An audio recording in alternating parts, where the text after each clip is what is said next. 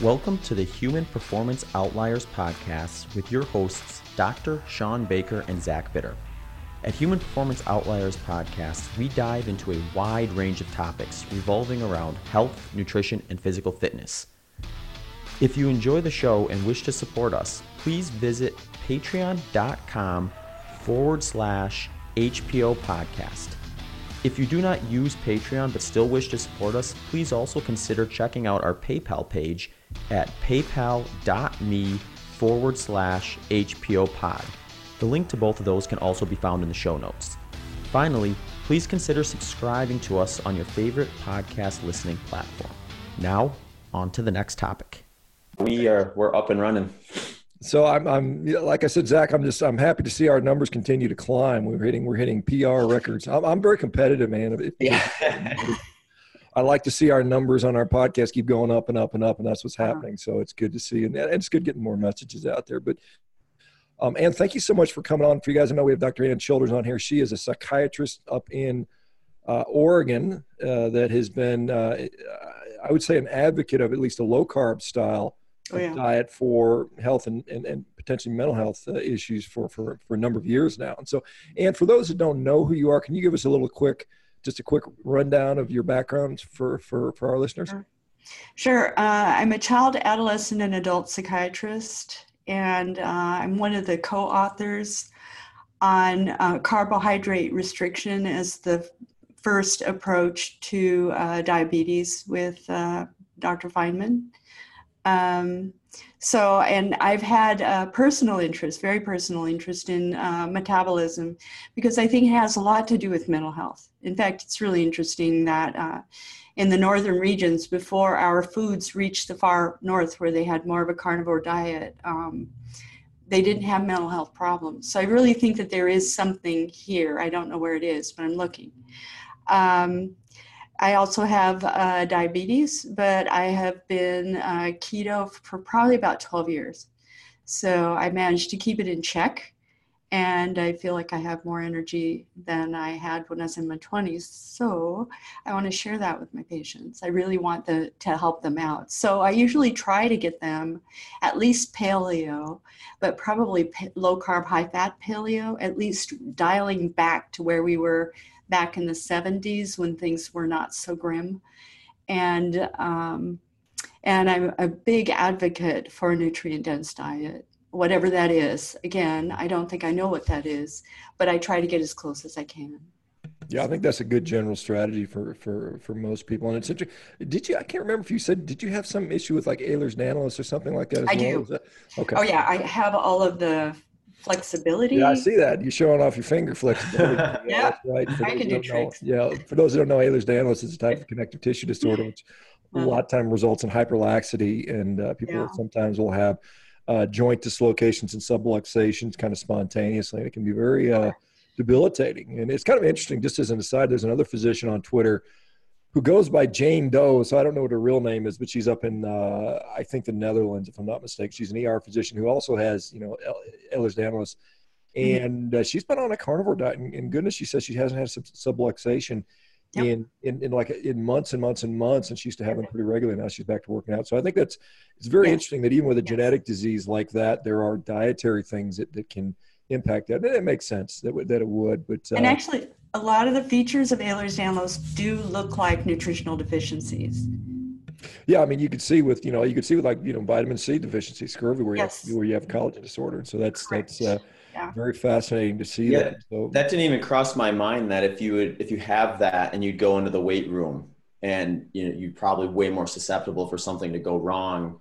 And you certainly wouldn't want to be loading up a bunch of weight and being underneath it in a situation like that.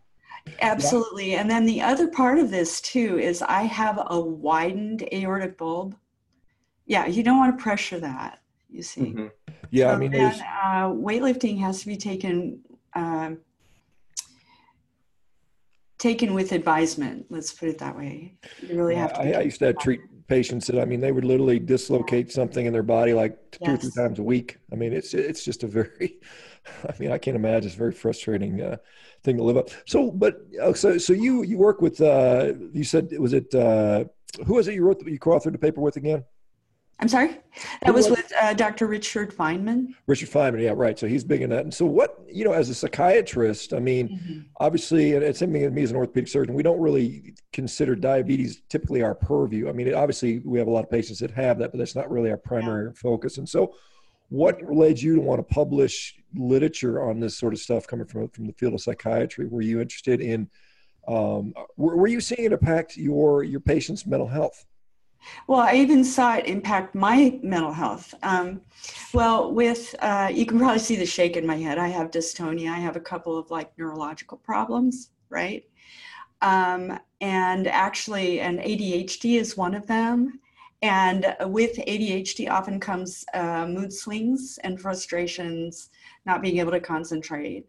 And I have to say, I finally went off of the ADHD drugs, and I will not call myself the most organized crayon in the box, but I can tell you that it's gotten a lot better. My concentration is a lot better. I do support it a lot with technology, which I'm grateful for.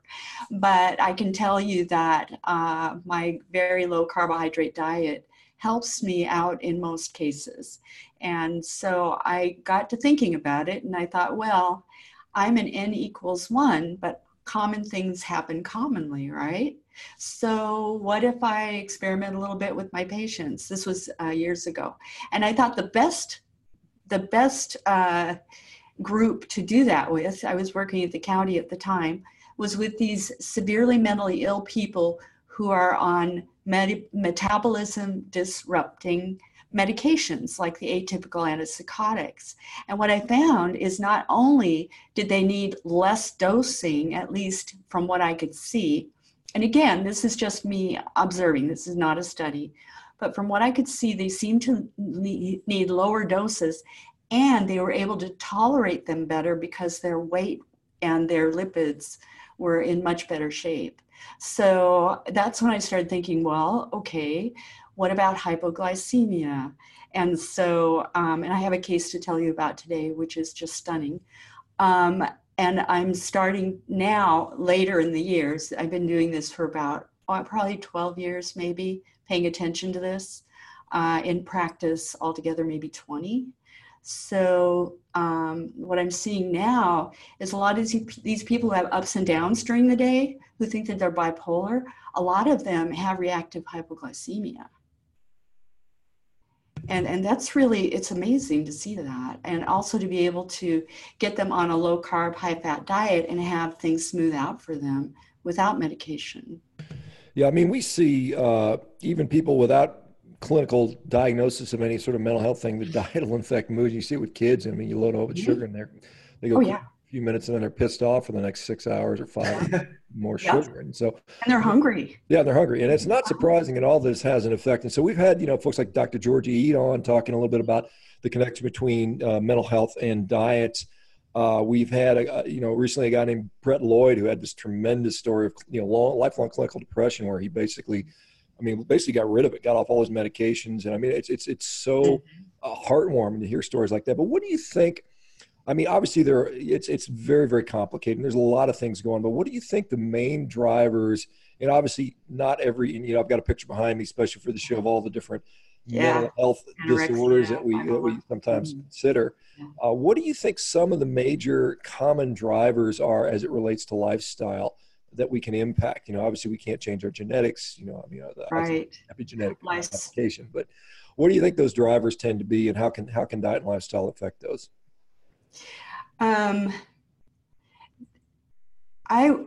So there was a time, probably in the early 2000s, when people of Iceland were considered to be robust people because they would endure 24 hours of night and they wouldn't be depressed.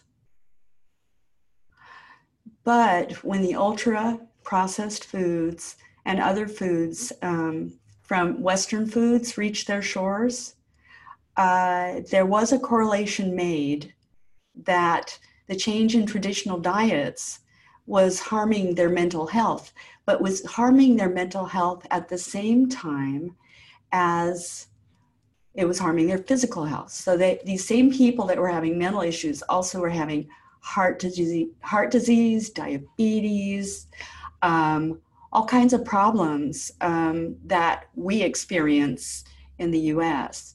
So, and then I also look at dogs. If you look at dogs versus wolves, dogs actually get periodontal disease within 2 years of life. Wolves do not get periodontal disease. They were also having dental problems that they had never had before. So I think all of these things came together, and all of these things I think are part and parcel, in large part due to our highly processed foods. I think we don't eat nutrient-dense diets anymore. Now, that's probably not true for everyone. There's probably some genetic component and a few other things. But I would say in my practice, where the bread and butter is in anxiety and depression, I see these things largely clear when people get on nutrient-dense diets. And I think it's no coincidence. And in my practice, what I see is they need less medication or sometimes no medication. I'm also seeing people who are being called, quote, bipolar, and their mood swings are happening all in the same day. They're not happening over periods of days or periods of weeks. They're having an up and a down all in the same day. And there's a test that people sometimes take, usually when they're trying to find out if they're diabetic, called the oral glucose tolerance test it's oral glucose tolerance test. I do mine with insulin, but OGTT is what it's short for that. And I found in a recent patient who was coming to me for bipolar disorder, she was having her mood swings during the day. It was interrupting her family life because they would be so extreme. And she was bracing herself to be on medication. I did an OGTT on her, and her second hour glucose was, are you ready for it? 21. That's pretty low. All right. And I said, well, what did you do in the second hour? And she said, I felt sleepy, and so I took a nap in my car. And I was like, oh my gosh. She could have had a seizure, you know? So she was way low. And by the way, the lab, it's really kind of amusing, but not, that the lab called me at 10 o'clock last night, 12 hours after they had drawn it, saying that she had a critical result. I called her this morning. She was fine, walking, talking, but she was relieved to find out that her symptoms were probably due to extreme reactive hypoglycemia or reactive low blood sugar to her meals. Yeah, that's that is a little scary. They call you 12 hours after somebody's at 21. You know, it's like, well, I know, right? they're rather dead or seized or something like that. But yeah, lucky for her, it didn't result in anything worse. But you know, it's something because you kind of touched on, basically what people consider seasonal affective disorder, where people spend a lot of time up in the dark. And my dad will be happy that I mentioned this. There's a book written by Robert Marshall in the 1930s or so called Arctic Village. And this takes place up in north of the Arctic Circle up in Alaska. I can't remember the name of the town. It starts with a W, but I'm blanking on the name right now. But it was basically a group of people that were, a lot of native Inuit and then some of the Western or, the Caucasians that had lived with them. And, he was a noted guy that traveled around the world. He said, these are the happiest people he'd ever met in his life. And, above the Arctic Circle, they're spending 6 months out of the year, 3 months out of the year, which is very, very dark. And so they weren't affected by seasonal affective disorder, and they were living off the land. And, what's up there, largely they were eating a lot of caribou and, probably some berries and stuff like that. But basically they were the happiest people he'd ever met, and they're up in the dark all the time. So, yeah, I would not doubt that, our changing diet has just wrecked damn near everything. And it's kind of sad to see. Mm-hmm. This notion about blood sugar swings affecting our mood stability. I mean, it just makes sense. I mean, we have so many, electrolyte dependent, voltage gated transport things that happen throughout our nervous system. That's delicate. When we have changing concentration of these things are going to be going off all the time. I can't imagine. It doesn't do that, particularly with mood instability. And so one of the things, and this is something I'd really like to see, because, when you mention the fact that you're checking, oral glucose tolerance tests and you're coupling insulin to that, because that's kind of mirrors some of the work that Joseph Kraft was doing. I'd be interested to see what impact that has on, or if you're noticing any trends in different mental health disorders with how they respond with their insulin response, as well as their glucose response. Yeah, I had a gentleman who I did the OGTT insulin with. I don't have his numbers in front of me, but his if you look just at the OGTT, and this is a guy who weighed well over 300 pounds. If you look just at the OGTT, you would think, and you cut it off at the 2-hour mark, which is where it usually, that he had a totally normal trajectory in terms of glucose. And so job done, move on, right? But I thought, this guy is having these terrible mood swings. He's having a lot of anxiety. He's having a lot of depression. He's hungry all the time. Something is going on here. So I put, before I do the OGTT insulin, I generally put a free of charge, folks, I don't charge anybody for this because it's my way of gathering information. And it's not really psychiatric, but I just basically put a Abbott Freestyle Libre Pro continuous glucose monitor on these people. And I noticed that he was sinking into hypoglycemia fairly regularly. And he seemed to be symptomatic. I also have to ask about symptoms because sometimes these monitors aren't exactly right. So, but he was symptomatic. So I went ahead and, like I said, the OGTT was fine. But when you got the insulin rose well above his glucose. His highest glucose was 143, but his insulin rose up toward about, it was around 250.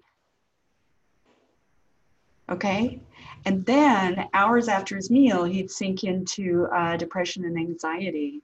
So now he's lost, I think he's well below the 300 mark now. And it's just been since October. So he's pretty happy with the way things are going. And his mood did get better.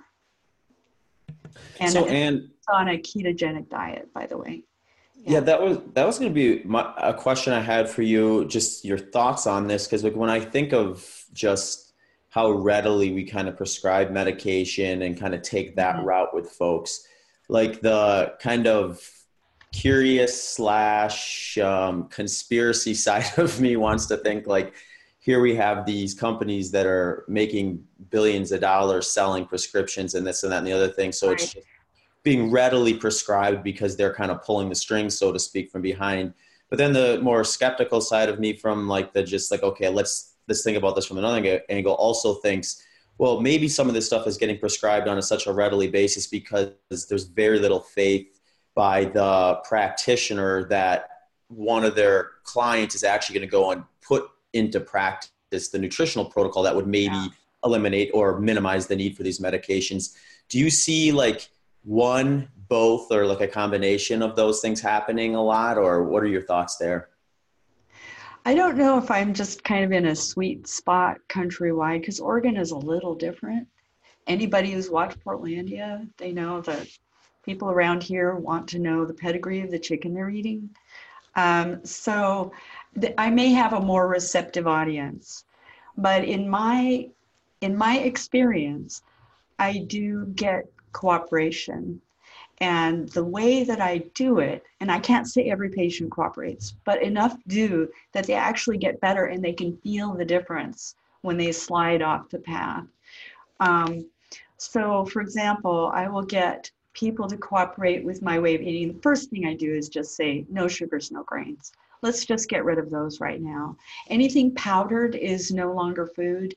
And so let's get rid of the acellular carbohydrates, the flours, the grains, the sugars. And I show them using David Unwin's charts. You've probably seen it on phcuk.org. He has sugar equivalent charts. And it's a really nice graphic. And it shows them how much sugar is actually coursing through their system. And they, by and by, they start feeling better. They aren't going deep keto, so they're not getting keto flu. They're just getting rid of some of the biggest offenders. And then they'll trip and fall. They'll do fine for months. And then they'll come to me and they'll go, Dr. Childers, I feel worse. The depression is coming back. I've got anxiety. What do I do? And some of these people are quite ill. Some of these people do have severe bipolar 1, things like this. And I'll say, okay, can you hang on for 1 week? Go back to the way you were eating for a week and let's get together and see if we need to change your medications after that. And they come back to me, they're sheepish. Dr. Childers, I feel better. I had one woman, Christmas time. Okay, the eating holidays from Halloween through Christmas. OMG, this is when people really fall off the rails. And they'll come to me and they'll say, I ate the Christmas cookies and then I became, I kid you not, suicidal. They feel that bad. It throws them into the state that they were so used to before they started feeling better. So, and it's more crushing then. So they learn from that. And that usually helps them stay on track. That's really interesting. And I think one thing that I've learned from, I guess, interviewing some folks who are working with patients using a ketogenic or high fat, low carb diet for therapeutic reasons was that my mistaken assumption before all that was that these folks are the ones that absolutely need to be like the 30 to 50 grams a day, full stop. And a lot of these practitioners have been saying, no, it's not quite that strict. I think there's some folks that maybe need to do that, but there's also a population that they're being a little more generous. And there's certainly low carb, very much so compared to the average American, but not necessarily like zero carb. Can you talk to us a little bit about that? Do you have like specific ranges that you're usually targeting once they maybe get past that step? Yeah, I do have ranges, but it's according to what the person wants and what they're willing to. You've probably heard of motivational interviewing. So I'm trying to meet them where they're at because some of this is so new to them. I have people who are raised on Pop-Tarts and Cheerios. Actually, now that I think about it, I was raised on Pop-Tarts. Okay, so anyway, so I'm just saying that there's some people for whom nutrition never really entered their minds as being a factor in this. So I might be lucky to just get them off of cereal and get them onto something like muffin frittatas. Those are my favorite go-to snacks because they're like little handfuls of eggs and bacon. And you can take them with you. You can rush out the door with them. I make it as easy for them to comply as humanly possible. And then the other thing I take into account, there's a really amazing survey of parents of autistic children. I think autistic children are the canaries in the coal mine. And what they found in those surveys is that the drugs, get this, the antifungals improved behavior in autistics. Let that sink in. Antifungals, all right? The other most helpful drug out of all the drugs that parents said they tried was Risperdal, but it has marked side effects. But if you go into the non-drug area of what works for them, the gluten-free, casein-free diet works for them. Are we not doing that with keto, right? A lot of times people go completely off dairy when they do keto.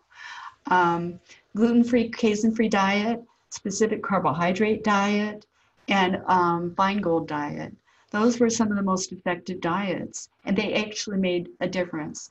And when they put in Honolulu, when they put kids, it was University Hawaii Manoa, they put kids on a ketogenic diet. They started becoming more aware of their surroundings. These were autistic children that had lots of behavior problems. And they started having more, quote, good days. So I think that what I try to do is eliminate those things that are probably going to aggravate things. So if they go paleo, they get rid of gluten, they get rid of casein, and then they can delicately add those things back if they dare. They usually feel so much better, they don't want to. But when they do, they get to find out how that feels. And so we give them some idea of how their bodies are working. Some people, I can get them to go keto breakfast, keto lunch, but they refuse to give up carbohydrates for their dinner. Fine. I mean, 2 out of 3 isn't bad. I've got other people who are on paleo keto or primal keto, primal meaning that you add in, excuse me, high-fat dairy. fine. They're still eating a whole lot better than when they were on the standard American diet, aka SAD, for a reason.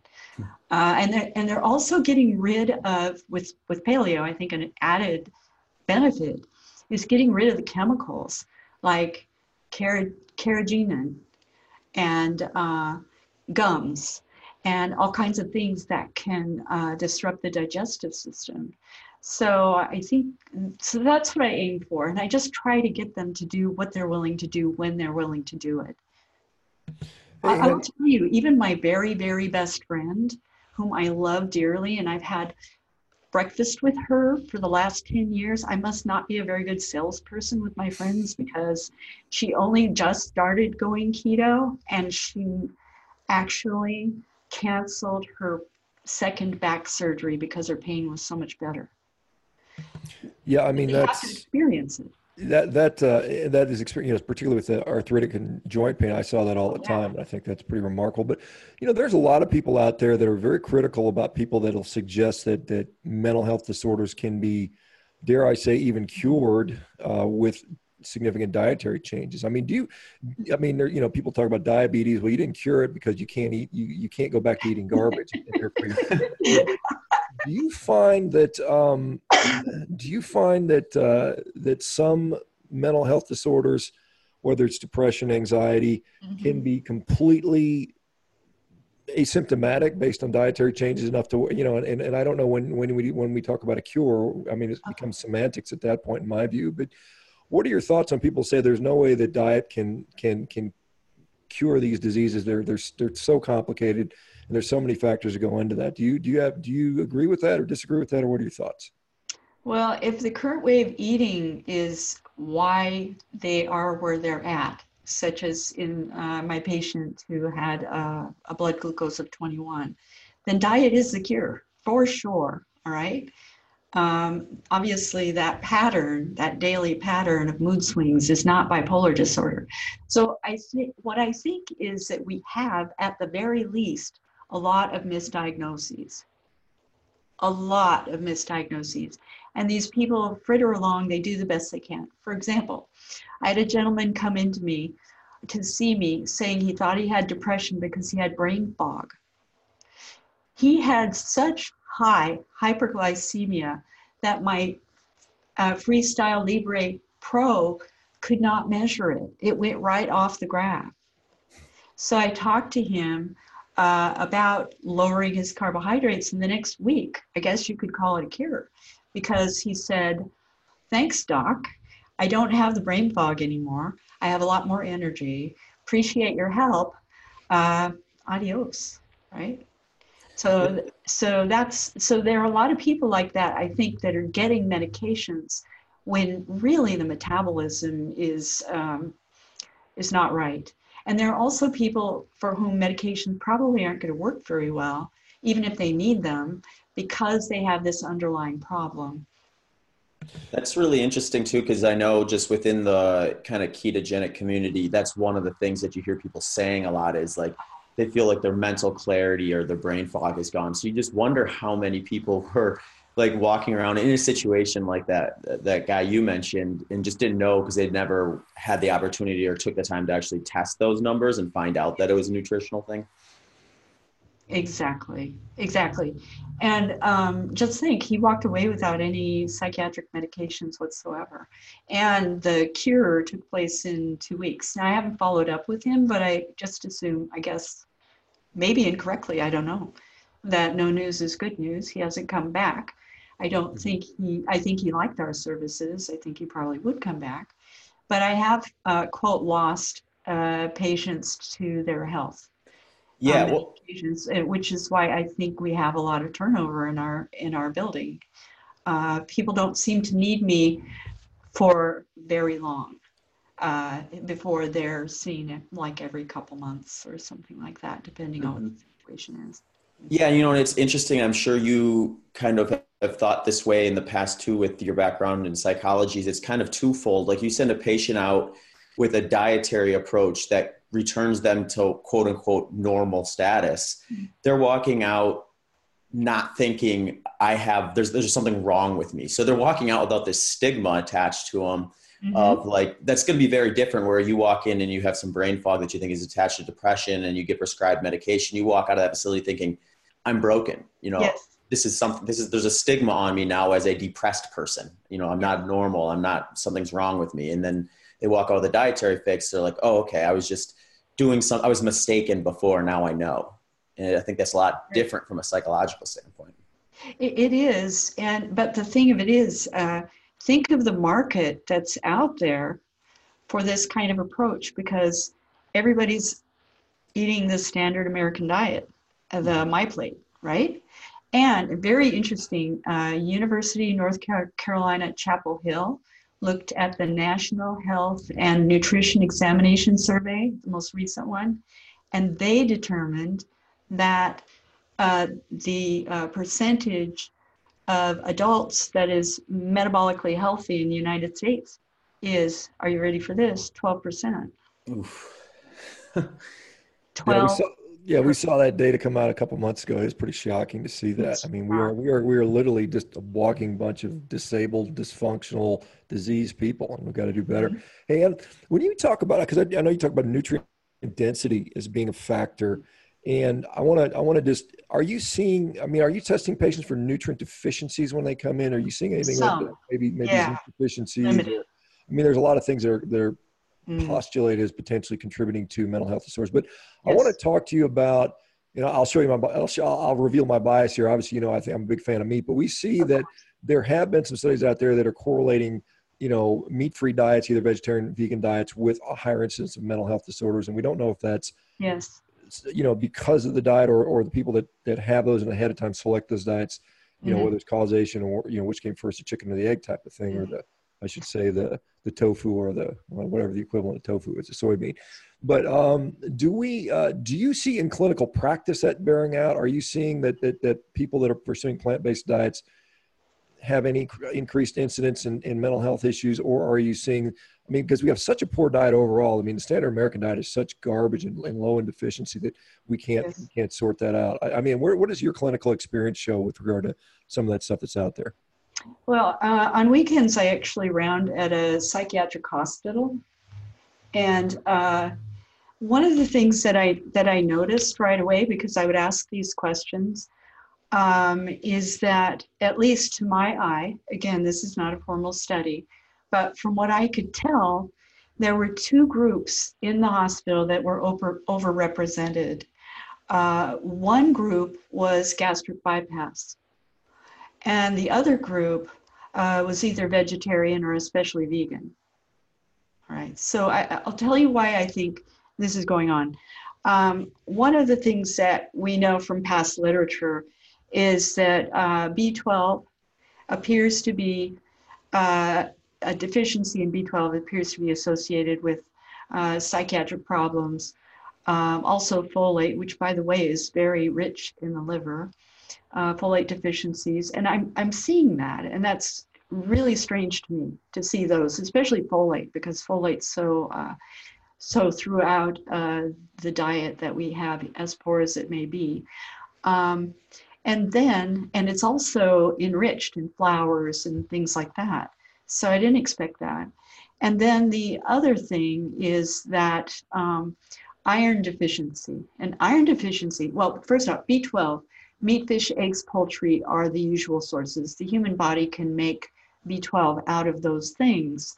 And vegans definitely need to be, supplemented, because they're not going to get the kind of B12 that they need from plants. It's not going to happen. But also iron. Iron is a really big deal. Okay, so when you give up red meat, you give up heme iron. Heme iron is the most easily available and easily absorbed source of iron in the American diet. It just is. Clams and mussels are really good too. Livers are really good, like chicken liver, if somebody doesn't want to eat meat.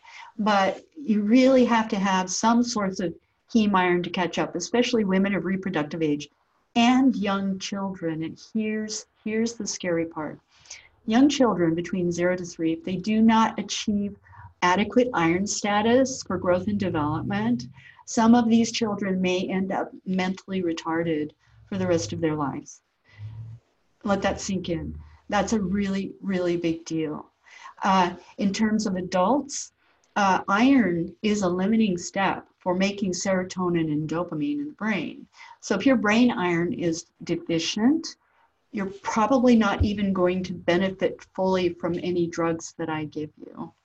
So those things have to be restored. And then iron you can only take for a short time. It's best to take it for a short time. There are some associations with taking a lot of supplemental iron and possibly causing things like cancer or neurological problems. So once the person has taken their iron, then I have to go shoulder to shoulder with my patient and say, well, now where are you going to get your iron? Now that we've stopped the supplement, where will you get your iron? And then another area is the omega-3 fatty acids, which are essential for normal brain function. And it turns out that the plant omega-3s, such as ALA, do not convert in any great degree to DHA and EPA, which is what you need. And DHA and EPA is most likely going to be found in animals. They say fish, but if you eat grass-fed beef, you're going to get a very good ratio of EPA, DHA, and other essential acids. But a lot of us don't have access to that. It's a problem. I actually try to get the fattiest grass-fed beef I can get, but people are a little afraid of fat too. So I think all of these things are impacting people who go vegetarian or vegan. Yeah, we had Joel Salatin on yesterday, and I was pleased to see that he lets his animals run out to about 32 months. So I imagine I'll put a little more fat on them. But and that's the thing. I think that we've been so brainwashed to think that we need to eat low-fat meat, and so that the entire beef industry is kind of backed off from the amount of fat they put on the animals, and so they kind of sort of preferentially produce these animals that are a little leaner for general consumption for most of the people. And I think that if you look at pictures of cuts of meat from the 1930s and 40s, and I mean they had a lot of fat on them. They look good, and so I think fat's where it's at for sure. Let's talk a little bit about another topic that I've seen you discuss from time to time is sleep apnea, and how do you see that playing out as a problem? Or does it impact mental health? I imagine it does, but I mean, can we talk a little bit about the etiology of sleep apnea, and do you treat sleep apnea? I mean, I don't know that you're a sleep specialist, but I mean, do you see that as part of your practice, or do you attempt to treat it at all? I'm a member of the American Academy of Sleep Medicine, and I joined specifically so I could find out what to ask my patients and when I'm out of my depth. All right. And as soon as I have a patient that I suspect of sleep apnea, I send them to a formal lab. A lot of them will end up with a take-home test, and some of them will pass it, but it doesn't mean they don't have sleep apnea. In fact, the next step is to actually have an in-lab test. That is what's going to tell you whether you have it or not. It's called a polysomnogram. If someone has sleep apnea, they are periodically, hour by hour, losing oxygen overnight. And the brain is not going to be happy with that, all right? But neither is the brain and the body are connected. It's a pretty amazing concept, but it's true. And and this is something I try to remind people because I'm a psychiatrist, but actually the brain is seated in the body. So what happens is the stress that the brain feels is also stress that the heart feels. And over decades, it can lead to heart failure, pulmonary high blood pressure in the lungs called pulmonary hypertension. It can lead to all kinds of problems. In the short term, what it does is gives people unrestful sleep. And sleep is some of the most healing time of your day. It really has to be prioritized and maximized. And yet most Americans don't get enough sleep. They really don't get enough sleep, or they don't get refreshing sleep. When someone is snoring, and they don't have to snore to have sleep apnea because they're different kinds, but if someone is snoring and it's pretty clear that they are holding their breath several times an hour, that needs to be reversed, because that stress puts the body into fight or flight. There are two kind of autonomic nervous system general categories: fight or flight, rest and digest. It's better for us to be in rest and digest than in fight or flight, unless it's necessary. It's good to have alarm bells when you need them, but most of us don't need them 24/7. So that wears on the body, and it becomes anxiety. And so a lot of these people that I'm treating for anxiety actually do have sleep apnea. If that is not corrected, they will always have this high sympathetic activity, fight or flight activity. Yeah, there's an interesting acronym or survey called Stop Bang. I don't know if you're familiar with the Stop I'm Bang not, score. no.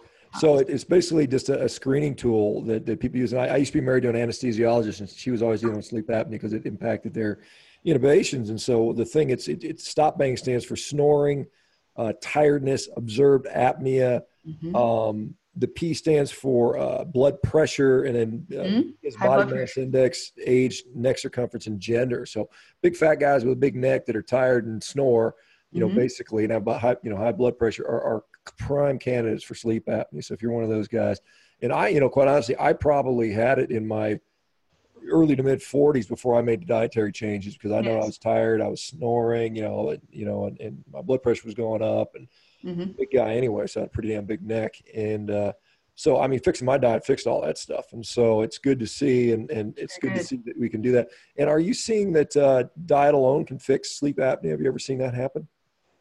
Yeah, with weight loss. But I will tell you, I have sleep apnea, and I don't look like someone who should have it. I've been on a CPAP for a year. It's reversed everything that I was going through. I was bone tired thinking about retiring from psychiatry, and I love psychiatry. And now I feel like I have better energy than I can remember. So it's crazy. But the other thing that sleep apnea does, we're talking about things like keto and we're talking about diets, is it causes metabolic problems. It's almost as if you're taking an atypical antipsychotic. It's just wrecking the metabolism. It causes weight gain, and then it becomes a vicious cycle. The more sleep apnea you have, the more weight you gain, and it just goes around and around. So it does affect metabolism. I do not know what the mechanism is, but I've seen people on CPAP lose weight. I had a lady actually leave my practice because she said, I got everything I want. I don't have depression anymore. I don't have anxiety, and I'm losing weight. So it can be profound, and it often happens in skinny people, because what happens is some people just have a narrow airway. I'm one of these people. I have a very small jaw, very narrow airway. So it can happen to anyone, and I think it's largely underdiagnosed in women. There's an estimated, and this may be a little bit generous, but in terms of more.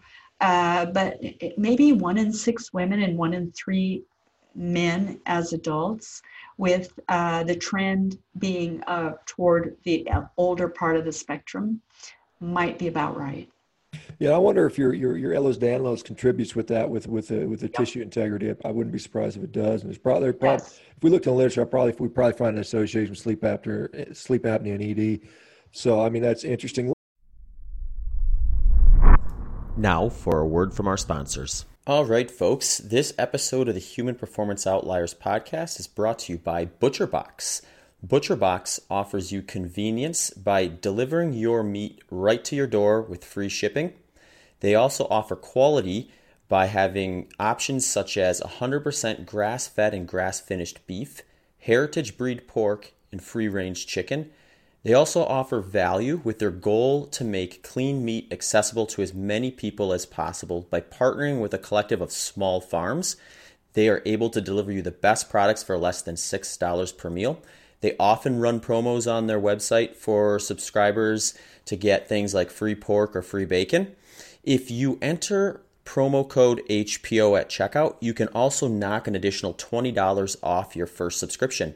So head over to butcherbox.com and place your first order. Now, back to the show.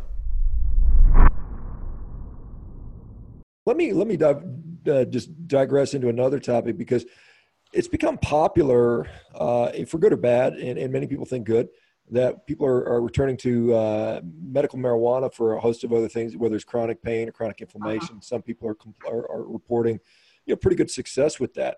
And I know I've seen you battle back and forth with some people that are very pro, and you said, well, wait a minute, there may be some issues with telling everybody to go start loading up on CBD oil and marijuana and stuff like that. So what are the potential downsides of that? And like I said, I don't have any experience with that personally, and I just haven't pursued that. I know some people that follow me on the diet ask me about that, and I really tell them I don't really know the answer to that. I mean, I think the inflammatory aspect, maybe that's better served by just fixing your diet, perhaps. But what are reasons you might hesitate to embrace widespread use of medical marijuana?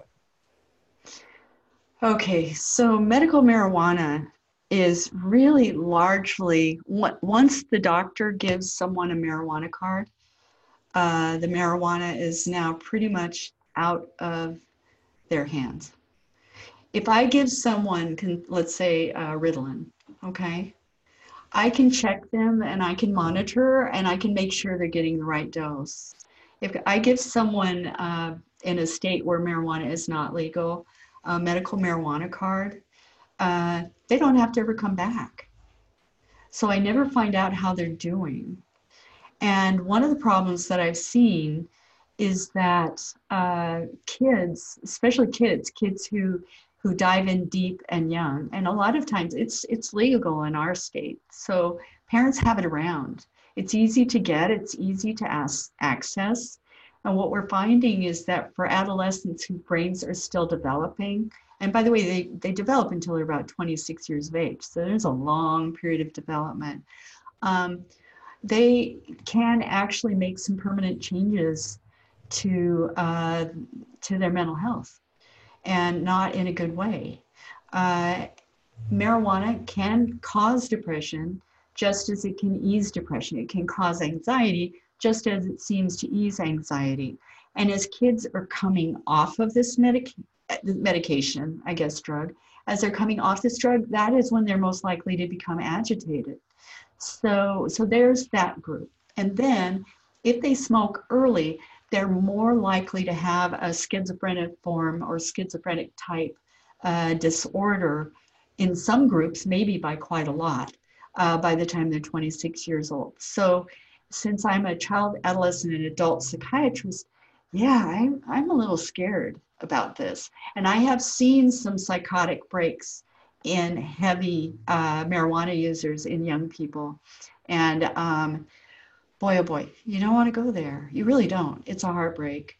Then the other thing is, I don't know if you're familiar with Dan Amen. Dan Amen and I actually, when I was in the Air Force, he and I graduated from the same child and adolescent program a few years apart, but he has his very own SPECT scan. How fun is that? So he's been doing a lot of SPECT images of persons who delve into marijuana. Marijuana, the THC is fat soluble and the brain is fat, 65% or so.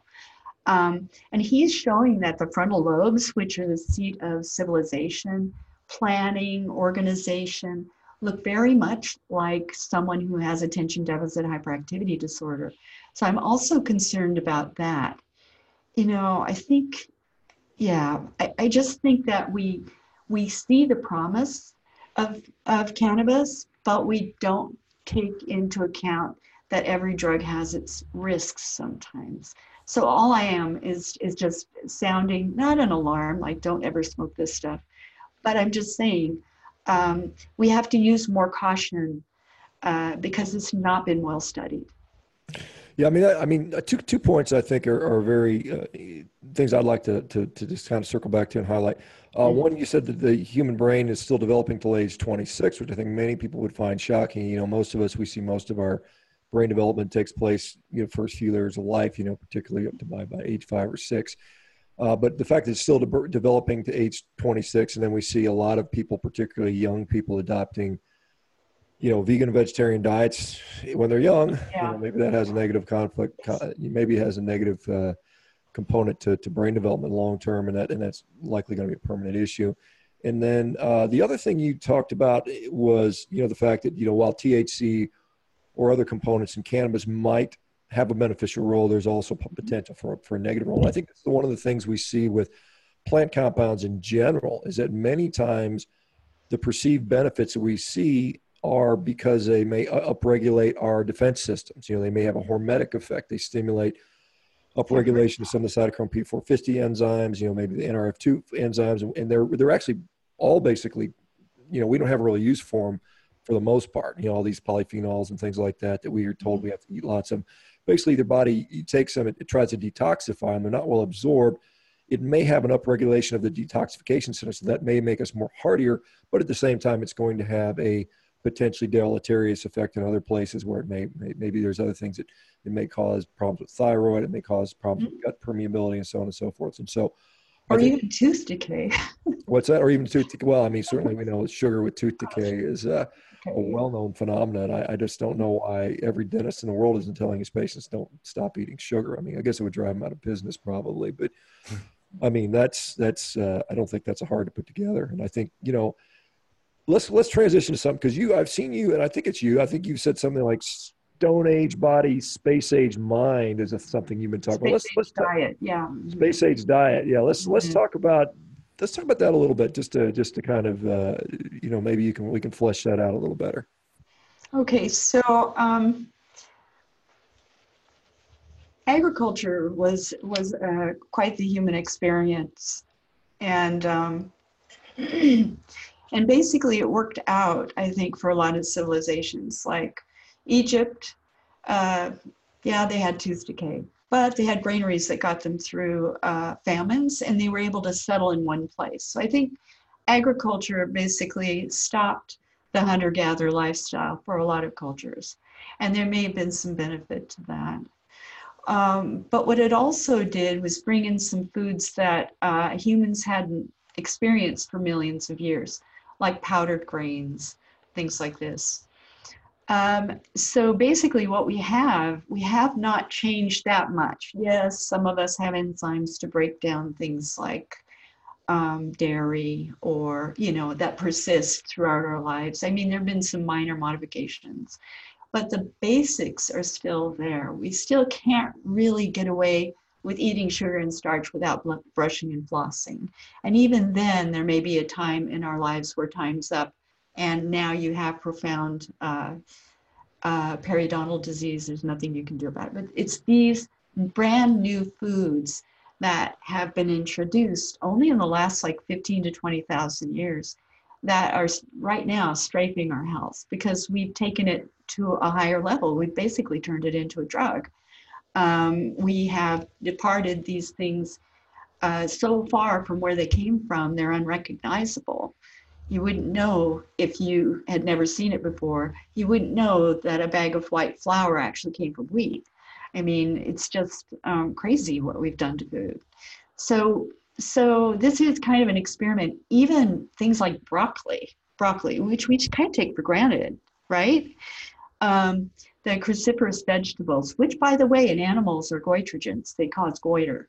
I've often wondered about this, because I wonder how robust our iodine intake is now. That's a story for another time. But broccoli, that's probably maybe 1,200 to 2,000 years old. It's new. It's very new. It came from mustard plant. So there are a lot of things we take for granted today that never existed.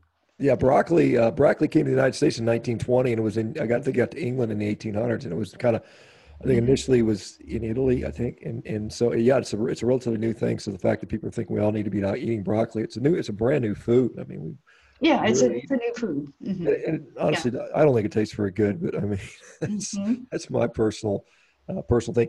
Some interesting things about human brain development. We look back evolutionary, and again, this presumes you believe in the theory of evolution. There's many people out there that don't, but if we look at Homo erectus, from brain development standpoint, they started out around 800 cc's, and they got all the way up to about 1,200 cc's in their 1.8 million years on the Earth. And so that was, we think, largely because they figured out how to hunt, and particularly how to hunt these big giant megafaunal animals like elephants, and they were able to fuel that brain growth, and they brought their brain size up to about 1,200 cc's by the end, and that's not much different than what we have today. I mean, average human brain size is around 1,300 cc's, so they got pretty close to us just by learning how to hunt and going from that small 800 cc brain. And then even Neanderthal had bigger brains than we did, and most people don't realize that. A Neanderthal brain, I think, averaged something like 1,500 cc's. And then, you know, and even humans prior to agriculture had bigger brains than we do now. And then when we switched over to the more plant-based agricultural diet, our brain actually shrunk by about 200 cc's. And so you know, we've gone backwards, and some people think it has to do with greater, you know, neuralization. And I don't buy that, because I don't think we switched species. I think we're still the same damn species that we were when we were Cro-Magnon, and our brains just got smaller. And just because, you know, the thought is, why would a more intelligent animal die off? You know, like Neanderthal, I think it's got outcompeted. And I think, you know, at the end of the day, probably cockroaches will out-survive us. It doesn't mean cockroaches are more intelligent than humans, but it's just. Well, I'm part Neanderthal, so I may have just absorbed it. Say that again.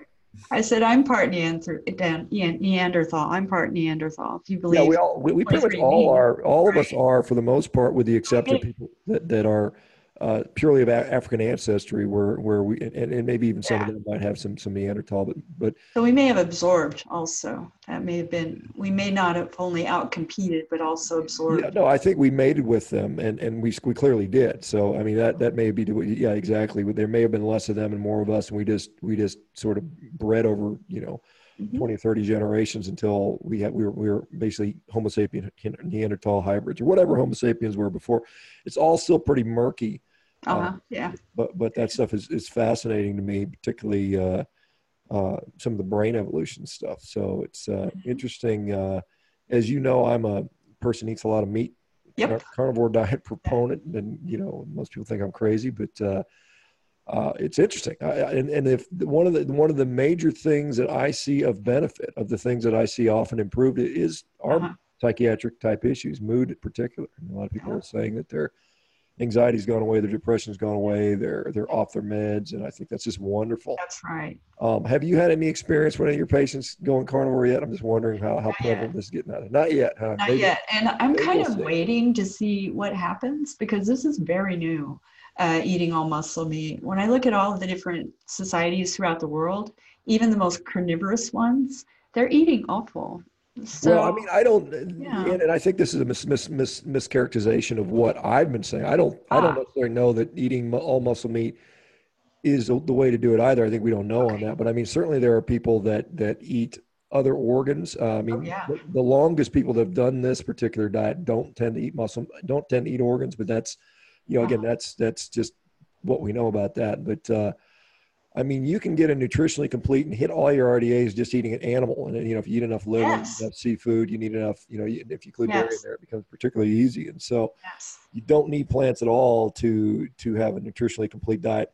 I'm totally on board with that, Sean. Yeah. And so, and that even presumes the RDA is accurate, which I don't think is accurate with regard to different diets, because when you're eating a standard diet, you're eating a lot of antinutrients. I mean, you're having a lot of things, a lot of compounds that chelate and bind minerals, calcium, magnesium, zinc, iron, so on and so forth, copper probably. And so we have all these different requirements that go on. So I think it is really kind of untested water. I think hopefully, you know, the good thing about, I think the good thing about veganism is there's people that are just willing to just eat meat just to protest. Yeah. I think we'll get some results. And so I think we'll get some results out of that and see, you know, are human beings, you know, as I suspect, and I suspect you possibly suspect, more carnivorous than we thought we are. Maybe we're I think we are carnivores. I'll just say it out. Yeah, I think we're. I make no bones about it. And I think people like Amber O'Hearn are throwing around the term facultative carnivore, which basically means, you know, humans thrive on meat, but we can handle some plants if we need to, and plants are backup fuel. And I think that, to me, that's. I mean, I think the anthropologic evidence points that way, and I think, you know, but we're never going to know because we can't go there. And so the question becomes, well, let's just test it. How do you test it? You have people eat a bunch of meat and see what happens to them. And so far, the short-term experience has been extremely positive. So I think it's interesting. It's very interesting times. Do you have any concerns about, in medicine, I still get my CME stuff. I get stuff from Medscape and all of those sources sending me out all the hot topics, and it's all about plant-based this, plant-based that. Right. It's being sort of generally adopted by the mainstream. Do you have any concerns about that particular phenomena? Big time. If I was to make a new food pyramid, I would put meat, fish, eggs, poultry on the bottom. Yes, I think 55 to 60% of of what we eat should be animal-based, animal-derived. And I get the concerns about the earth and all of this, but frankly, 30 million buffalo did not tear holes in the ozone, and they were roaming on 12 feet of topsoil, rich topsoil. It can be done. We just have to figure out how to do it. But I think if we keep going in this direction, all we're going to see is more disease susceptibility, and that includes not just the chronic non-communicable diseases, such as diabetes, heart disease, mental illness, I think is also one of those. But also we're going to see scourges where we're not able to fight bacteria, and we're not going to be able to fight a lot of things because we went in a more idealistic direction and not in a realistic direction for our bodies. Yes, I have very grave concerns about the future, and I think we need to figure it out. Well, I think one of the biggest misconceptions with that is the fear mongering around how it's unsustainable to have a meat-based diet across the world. I mean, I think granted, I would be shocked if we got to a point where everyone on the planet decided to eat only meat. Like that would be about as surprising to me as everyone on the planet decided to eat a vegan diet. Mm-hmm. So we're in fairy tale land if we're going to this spot where it's like, okay, what do we do when 7-8 billion people start only eating meat? It's like that's just simply not going to happen. But so to even argue about that, I think is kind of misguided. But we as Sean said earlier, we just had Joel Salatin on the show, and we've had Alan Saver on the show, and they talk about some of this regenerative agriculture. Yes. And that's where I think a lot of the miscommunication or the deception becomes, and I think most of it is like ignorant deception in the sense that the person just hasn't really looked at it enough to really know, and they're just saying what they do know, and it happens to be wrong. But when Joel was on, he was telling us just like, even with our current, just the kind of deprived land, we could meet demand in North America. And that's not even taking into account the fact that if we switch to a holistic management process, the level of productivity and the number of animals we could actually sustain when that topsoil returns to what it was, pre-industrial revolution, like it's mind-boggling how much. And then when you couple that with the stacking method that he describes, where you don't even need to block off, say, 5 acres of land just for a ruminant to walk around and eat grass and then ultimately eat it. You can put that ruminant in the context of other things. Like you can even have like a grapevines over top of it. You can stack these things on top of one another, rotate them. And simple modern technology like movable electric fences. He described these little snout muzzles that you can put on sheep so they can prune or mow the ground, but they can't reach up and pull the grapevines off if you're going to do the stacking tech. So it's just brilliant. When you see him put that puzzle together, it's like, oh yeah, we really did stray far away from this really finely tuned machine that the biological system had set up for us. And then we decided somewhere along the line that we know more than everything, or that we discovered everything. We know everything. We found everything out. All the science is settled. And, here we are today, finding out that just like the gut microbiome, we decided from a profit standpoint, because we can sell you, digestive enzymes, pre-digestive enzymes, all this stuff, that, we figured this out too. When you ask the people who are really doing that, they'll willingly tell you, we know very little about the gut bacteria compared to what we don't know. Same thing with like some of the soil biology. It's like the number of organisms and things that are working synergistically in there that we think we have kind of figured out. It's the same thing where we just don't know it yet. So Right. we kind of have to let biology do its thing, at least until we know, which make an argument that we probably never will, at least not in our lifetime. Yep. No, I hear you. And I've been actually studying these aspects. I usually in my lectures, I hit on it very briefly, but I think there's just a lot we don't know. But that's really encouraging, those stats on being able to provide meat. But I also want to mention that there are many cultures that eat insects, and there are all kinds of other ways of getting animal-derived foods that we don't even think of.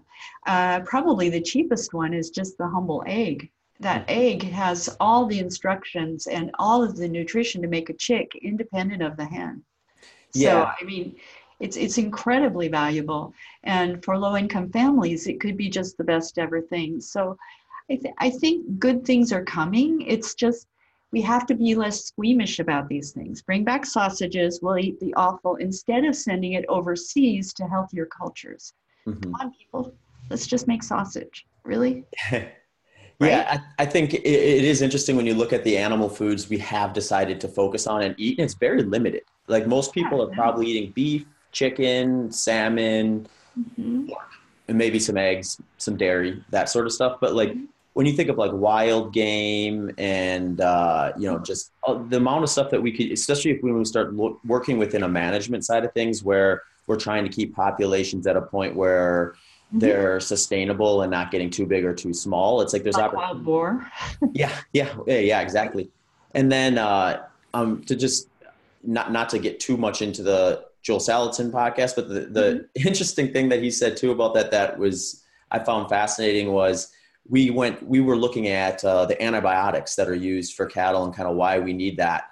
And he was saying one of the interesting mechanisms that biology has done to kind of remedy that situation from a historical standpoint is when you have your ruminants out on pasture moving around, birds are following them and picking out like a lot of the, a lot of the bugs and things that are in the manure. And it's essentially purifying the manure. So you're not getting these situations where these ruminants walking through their own droppings are getting, are ending up with parasites and things like that, because these birds are actually eating it. And then when you look at what a chicken's natural diet actually is, and you realize it's bugs, not grain, which is another frustration of mine. I'll go to the grocery store and it'll be the expensive egg and it'll say 100% vegetarian fed. I'm like, well, I don't want that. Give me the 100% bug fed chicken egg. Well, my understanding is that the humble chicken is the closest living relative to Tyrannosaurus Rex. Yeah. So to make it even more humble, I think is just a terrible thing. Yeah.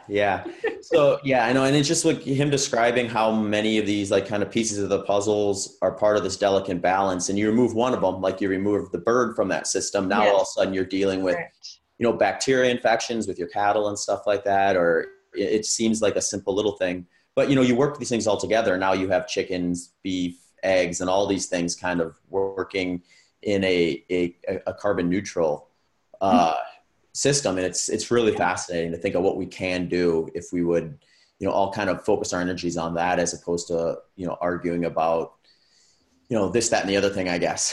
Yeah, we just have to figure it out, but we can do it. That's the thing. Yeah, and I find it, comforting to see more and more physicians willing to, at least recognize the importance of animal-based nutrition. I do think that we as a community of physicians and healthcare providers and just people in general need to organize better, need to come together and become more active, because I think the other side, the folks that want us to eat, plants and quite honestly, the more plants, the less we eat animal foods, the more processed foods we eat. That's just what happens historically. This will always happen. These fake meat companies are lining up for it. They can't wait. They're licking their chops. They can't wait to Mayor of New York City, Bill de Blasio, just announced that all 1,800 of our public schools are going meatless Monday. Yeah, I know. So they'll be undoubtedly replacing those options with things like Beyond Meat Burger, which is, bamboo cellulose and canola oil and just absolute garbage for. What's that going to do to the gut? Yeah, I don't know. Well, we'll find out in about 5 years, and we got a bunch of kids running around with ADHD and behavior problems and bad grades and all that stuff. Poor kids. It's an experiment. But I mean, I think as physicians, we just need to step up and say, I mean, most of us are meat eaters. Most of us recognize that, we've let this small vocal minority of plant eaters and plant-based physicians run roughshod. And I think it's time to turn it around. And, one of the things I'm trying to do is I'm starting animal-based nutritionnetwork.com. We're including healthcare providers, and we're policymakers, and, provide and people into ranching, and, hopefully some regenerative ranchers, and trying to really just fight back, because I think we need to. And I hate to be, I've never been a political person, but it becomes where, you darn sure have to at some point. I think it's getting to that point. And so, well, I think we've got enough information now that we can quote, fight back intelligently. I think we can make some good points. And we're seeing now a lot of vegans actually admit that they've gone back to eating meat, and they've given their reasons. It was an experiment. It was well meant. There are a lot of people that just, their hearts go out to animals. I'm an animal lover. In fact, I was a zoology major in college. But I think we just have to face that we are apex predators. This is our role in the world, but we can be the most compassionate, thoughtful apex predators on earth if we just put our minds to it. Yeah, I mean, that's absolutely true. I mean, most animals in the wild do not have a particularly nice existence or death. It's usually very painful and prolonged, and and what we do is far, far, far more humane. Now, we can argue that the intensification in the mass scale of agriculture, can make some of the life for some of the animals less than ideal for the period of time they're in life, and we can certainly work on that. And I do think, having guys like Joel Salatin and others showing us that we can increase our capacity, our soil capacity, our pasture capacity by 4, 5, 6, 7, 800% by proper techniques, and we could have vast herds roaming the plains, feeding us, living a well cared for life, even though it's 3 years instead of. Well, I mean, if we look at a wild ruminant, I mean, the wild ruminant is going to last 12 weeks, 50% of the time. They get eaten as youth, Yes. So we actually give them a longer life than they would likely have, based on average than these other animals do. And so. And they can heal the earth at the same time. Right, and they can make a tremendous impact.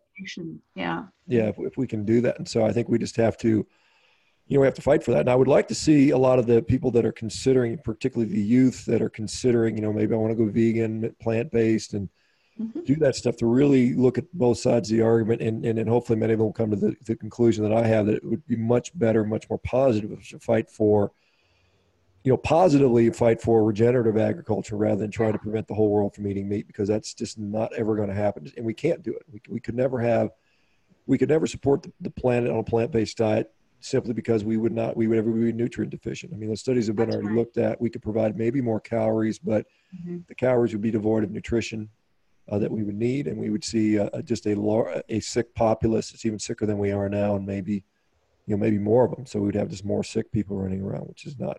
I think this may be related, but it seems that the average height of Americans is reducing, even if you take into account immigrants that are shorter than most Americans. And you'll find that in some other countries, they're actually much taller. The average is up to like 6'2", which is very tall, right, here. So I think we're starting to see the effects of certainly processed foods. And I do have concerns that the plant-based diet will further that. Yeah, we see there's a number of studies looking at children on a plant-based diet, and in general, they end up being a little bit shorter. They delay hitting milestones with growth, and that's been documented a number of times. And so it's fascinating. I did not know the U.S. average height population was actually going backwards. I know that. I think our average is 5'10" now. Okay, so I think it's. Back, dawn of agriculture, we're probably 5 foot, in some places it was 4'6" or something like that. And interestingly, supposedly the largest population that ever lived that we have skeletal records on was a group called the Gravettians that lived in Central Europe about 30,000, 40,000 years ago. and their primary job was they were mammoth hunters. They were expert mammoth hunters, and they were the tallest people that ever lived. And they were, I've seen back in the fossil record, average height as high as 6 feet, though. Yeah, but these guys were 6'2", and they were in the fossil record. So weren't the Plains Indians? And so we have gotten shorter. And then, when we adopted agriculture, we dropped by about 6 inches as well as our brain shrinking. Wow. And then weren't the Plains Indians that were hunting the buffaloes estimated to be quite a bit taller too than That's what I heard, European that came over? Yeah, the Cheyenne tribe, I believe it was the Cheyenne tribe, was the tallest tribe at the time on Earth, and I think they were almost 6 feet tall, if I'm not mistaken. The Dinka, the Maasai, the Nilotic Africans also running around 6 feet. Again, these are all people that are, they depend on animal food for the majority of their nourishment. So, and as we know that population height is a proxy measure for nutritional status overall. That's why we see so many poor developing nations where the average height is very small, and we see all the nutritional deficiencies of rickets, the scurvy, the vitamin, the iron deficiency, which is rampant. Well, there's actually there is actually a paper online. You might want to check this out. That found that animal source vitamin A plus iron was as effective as growth hormone in constitutionally delayed growth. Fascinating, right? I actually did this with a kid. I don't know if that's what did it, but this was a kid who was told he would have to be on growth hormone, and he didn't want it. He said he'd heard about the side effects. He didn't want to do that. He's an early teen. So I suggested to him and his parents, well, would you be willing to take a little cocktail? I think at that time it was cod liver oil plus iron, because I did his ferritin level. It was quite low. And he said, okay. And within a year, his endocrinologist said that he was right on track to grow to be about 5'10". So they said case closed pretty much at that point. So I don't know if that's what did it. Who knows what other factors. But I really found it fascinating because both of those things, heme iron and also animal-derived vitamin A, both of those come from animals, and both of those are things that we've reduced a lot in plant-based diets. Yeah, that's one of the things that many people aren't aware of, that there's a difference between animal-derived vitamin A, which just comes in the retinol form, and plant-based, which comes in the carotenoid or the beta-carotene form, and many people have a difficult time making that conversion. They do, yes. In fact, up to 50% in Europe. Mm-hmm. Yeah, and that may be one of the reasons why some people are able to last longer on a plant-based diet than others, and others just immediately get sick within months and can't do it, is because maybe that vitamin A conversion issue. And so it's very, very interesting to see. And so you could equally have told that kid to eat a steak and a piece of liver, and he would have been probably just as fine. Just as good. But he won't eat the liver, probably. Nobody does anymore, sadly. But yeah, man, that's interesting. I have to admit, I don't eat much liver. I have occasionally have a chicken liver at a Brazilian steakhouse or something like that. I had some up at the carnivore convention we had last year that Amber O'Hearn put on, and they had a butcher, and we had all this specialized different cuts of meat and a lot of organ meat in there. And so I tried all that, and so I thought it was okay at best. I think some of it's just we've lost the art of cooking liver. I was at a restaurant in California. This is probably a few years ago at this point. They still had liver and onions on the menu. Mm-hmm. So I'm like, well, I got to order that. Just like, there's no way I can't pass on that. Because when I'm going to France, I'll have foie gras, and I mean, I don't mind that at all. It tastes pretty good, So but I mean, there's a lot of people that don't like the way they make foie gras because they basically feed the geese grains to fatten up their liver, give fatty liver disease, which is how you do it to humans too, right? Yeah. Looks a lot the same. Yep. And let's where do you tell people where they can find you, where your practice is? Are you doing any speaking this year? I know you've been on doing some Actually, I think you and I will be joining each other up in Seattle. Oh, awesome. Okay, cool. So I'll see you up there next year. I'm heading to Paleo Effects today. I'm flying. I'm gonna do the podcast. Cool.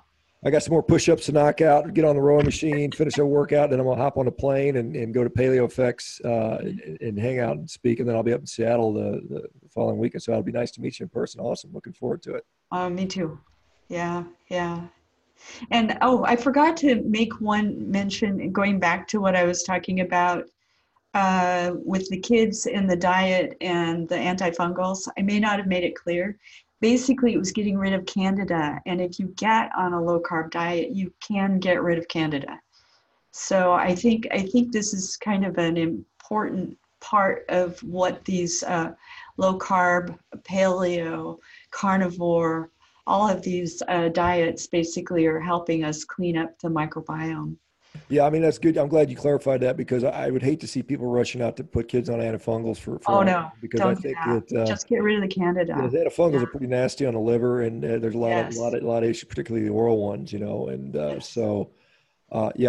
I said, it's amazing how diet can. There's so many things we don't know. We've spent so much time, money, and research on how to make new drugs, and we spend relatively little time on diet and disease, and I think we're missing the boat here in a huge way. And as you know, both you and I, medical education and curriculum was often largely developed with the aid of pharmaceutical industry input. And so we are freshly minted physicians out there with a prescription pad ready to serve, right? Ready to write more prescriptions. And, it's true. To a hammer, everything looks like a nail, right? Exactly. And so it's good to see, like I said, it's great to see more and more physicians. We've had a number of great physicians on that are all adopting a lifestyle-based, nutrition-based approach, and I think their patients appreciate that. And I think hopefully it's a trend that will continue, and hopefully, in the end, the good guys win. Hopefully. Mm-hmm. Fingers crossed. Yeah. Zach, any last minute words? I know Anne's got to actually probably see some patients today, so we don't keep you too long. Probably shouldn't borrow too much of her time. No, thanks for coming on. It's been great. I think this will be, I believe, episode 117, and you even with 116 episodes prior, you brought a unique perspective. So that's always good to see, and I'm sure our listeners will be excited for this one. Oh, great! I hope it's helpful. That's bottom line. And I really appreciate you folks hosting me today. It was delightful. So. Well, likewise, great pleasure having you on. Good meeting you, and I look forward to shaking your hand in person in about a week or so. Awesome. Cool. All right. See you then. Take care. Hey, folks. Human Performance Outliers podcast is growing, and due to the growth, we are looking to take on some new sponsors. So if you feel like your company or organization would be a good fit for our audience, please do not hesitate to reach out to hpopodcast@gmail.com. Thank you. Thank you for listening to this episode of the Human Performance Outliers podcast with hosts Dr. Shawn Baker and Zach Bitter. If you enjoyed the show, please consider following us on social media and checking out our websites. Links to those can be found in the show notes. Also, if you have any questions or comments, please do not hesitate to shoot us an email at hpopodcast@gmail.com. Thanks again for tuning into the show.